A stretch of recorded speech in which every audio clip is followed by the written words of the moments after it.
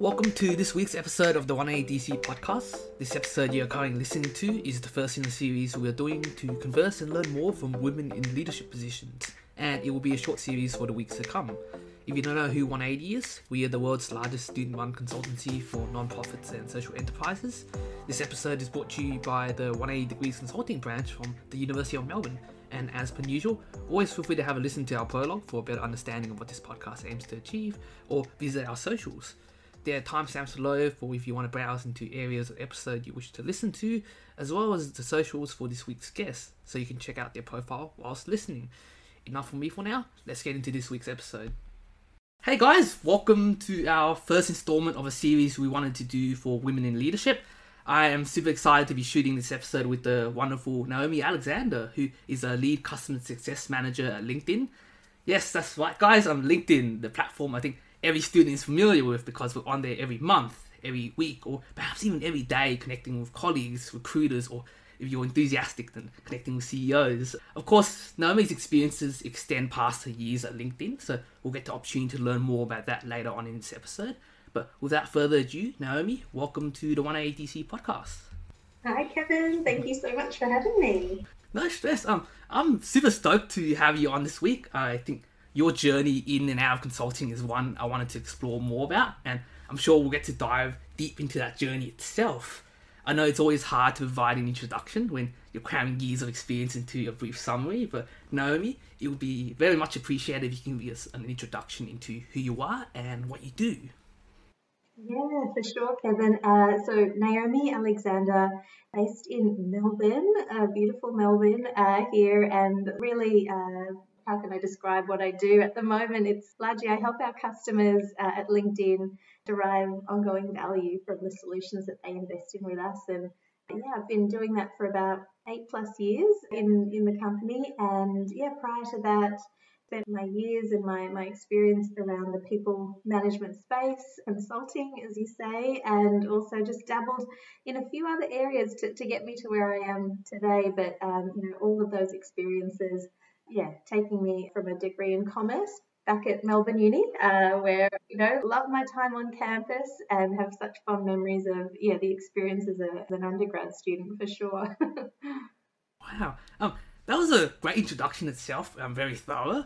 I think when we dawn upon your experiences, it really does reflect the journey in the HR and people advisory world of consulting, which I think to me is not that rare, but I think it's also not that common in the industry, and where in terms of where students land after graduation. I think to me it stands in the middle because HR isn't really a field one falls into, nor is consulting, right? I think one of the first things I wanted to ask you is, when you commenced your time as a HR associate, like many moons ago, did you ever think working with people was something you wanted to continue doing for the years to come? Or not only did you have a depiction that you would have perhaps pivoted into another industry or more customer and client-facing role by now? Yeah, it's an interesting one, Kevin.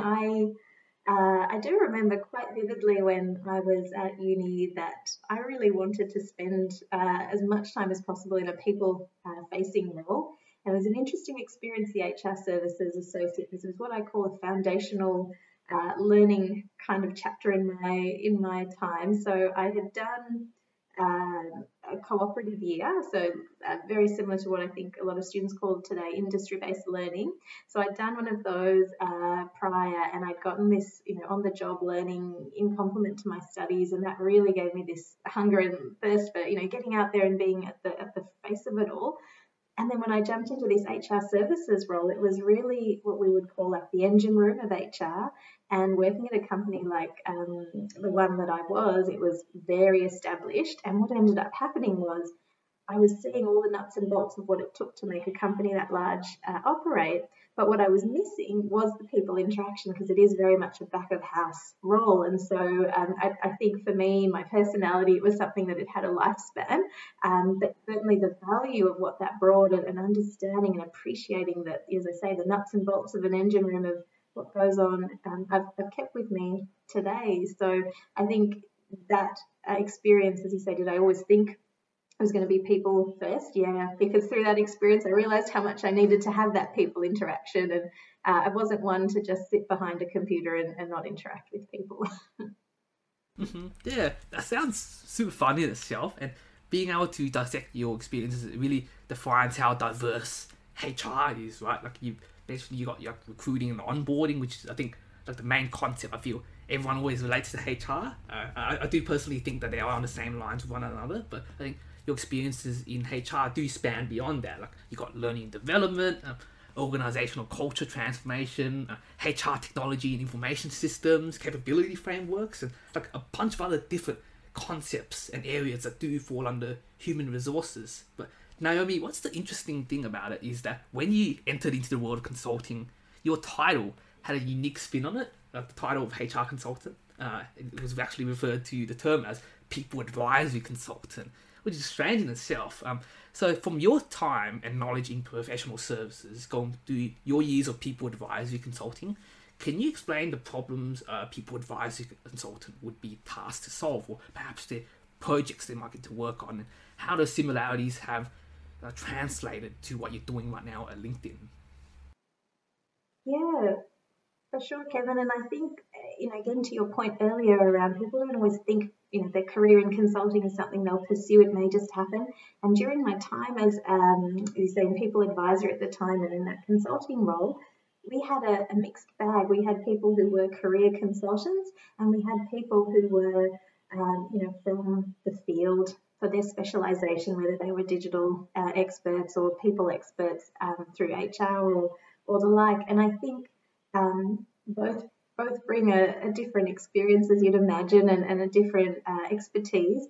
And I think the types of problems that you tackle and the kinds of challenges that you tackle in that role, I personally believe you need to have a blend of, in the ground sort of experience to be able to be taken seriously. I feel as a consultant, it's all well and good to talk theoretically and talk, really big picture and visionary without seeing some of that on the ground, what it means for an organisation. So that's my own personal take, and that's where I loved and I got the most energy from when we were able to work on site with clients, when we were able to, really have those conversations about transformation and change management, conversations about, what will it take to really enable businesses to have sustainable performance, because I think the role of a consultant, this is something I was taught by some of the best when I was in the role, is that the sign of a good consultant is that when you leave,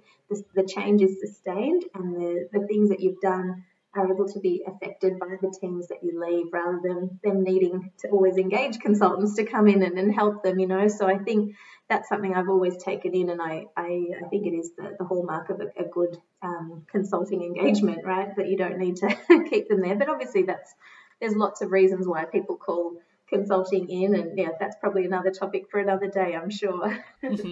Yeah, I can see how those skills that you've learned have translated to what you're doing at LinkedIn right now. And it's also quite an interesting take that you have there on HR and people strategy. And I loved how you managed to talk about the work as if it was only like yesterday that you had pivoted away from consulting itself. But it's also great because although you may have only worked in the span of 3 different companies in your experiences or your professional journey itself, it's really comparable to someone who has worked in a multitude of different companies, because you've worked in a lot of different teams, Naomi. You've worked in a lot of different roles. You've also worn a lot of different hats as well. And one of the things I wanted to pinpoint about, one of the interesting hats you actually wore was when you were in the graduate recruitment domain in professional services, piloting the intern intake, the vocational programs, the cadetships, and the graduate recruitment drives. And so I think a lot of students aim to get onto the good side of the recruiter. And so, Naomi, having worked on the recruiter side of things, what can you share about the screening process from your time as a campus recruiter that you think would be useful advice for our listeners at home, and also from your time at LinkedIn as well, especially for people who may have recently applied for graduate programs or have recently applied for internships?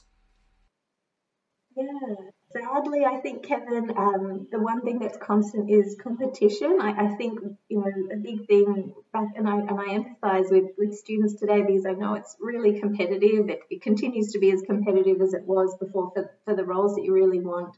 And I think that, I know all too well that nerves in any situation, when they get in the way they colour your best performance. So again, my only tip is there that graduate recruiters or any of the hiring managers are human, just like you are, and they totally understand what you're going through. So as best as you can, it's easy to say, it only comes with time, but do try and put those nerves aside so you can really show your best self, and have a conversation. Because equally, I think what has changed when I think about my time back at my role in graduate recruitment and thinking about what was really key there. It's a two-way decision, right? You're, as a potential applicant, you're trying to make a decision if that company is for you, in the same way that company is trying to make a decision if you're a right culture add for them. So I think it is always about maybe that helps you with the nerves too, thinking it's a two-way process.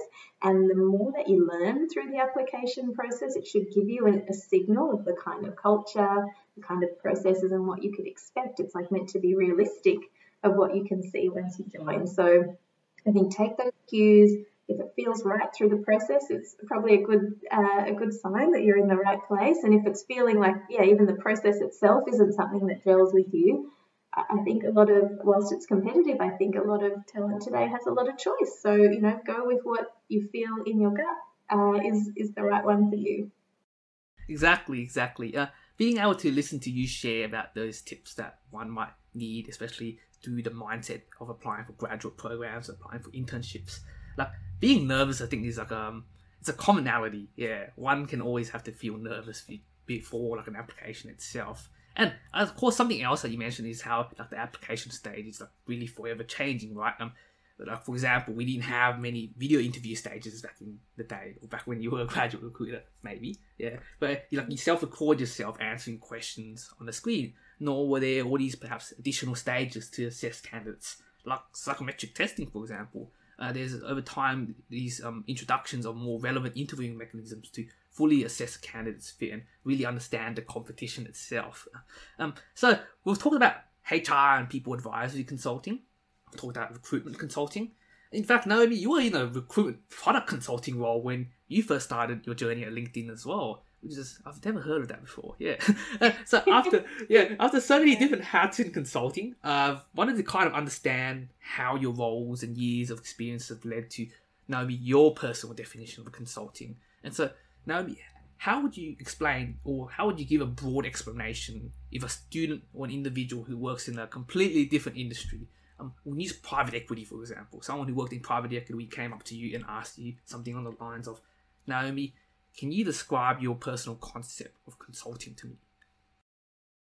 So I think, my definition and experience would be something along the lines of, a good consulting definition, something around being able to hear and really listen to what is being shared by an individual or organisation, really seek to understand their problems and requirements, and provide a structured and I think really well thought out approach that has a framework to some degree to help them with that structure, in being able to understand where to from here, to sort of navigate a problem or to work through a transformation. So at its core, it is about listening and seeking to understand fully what those issues are.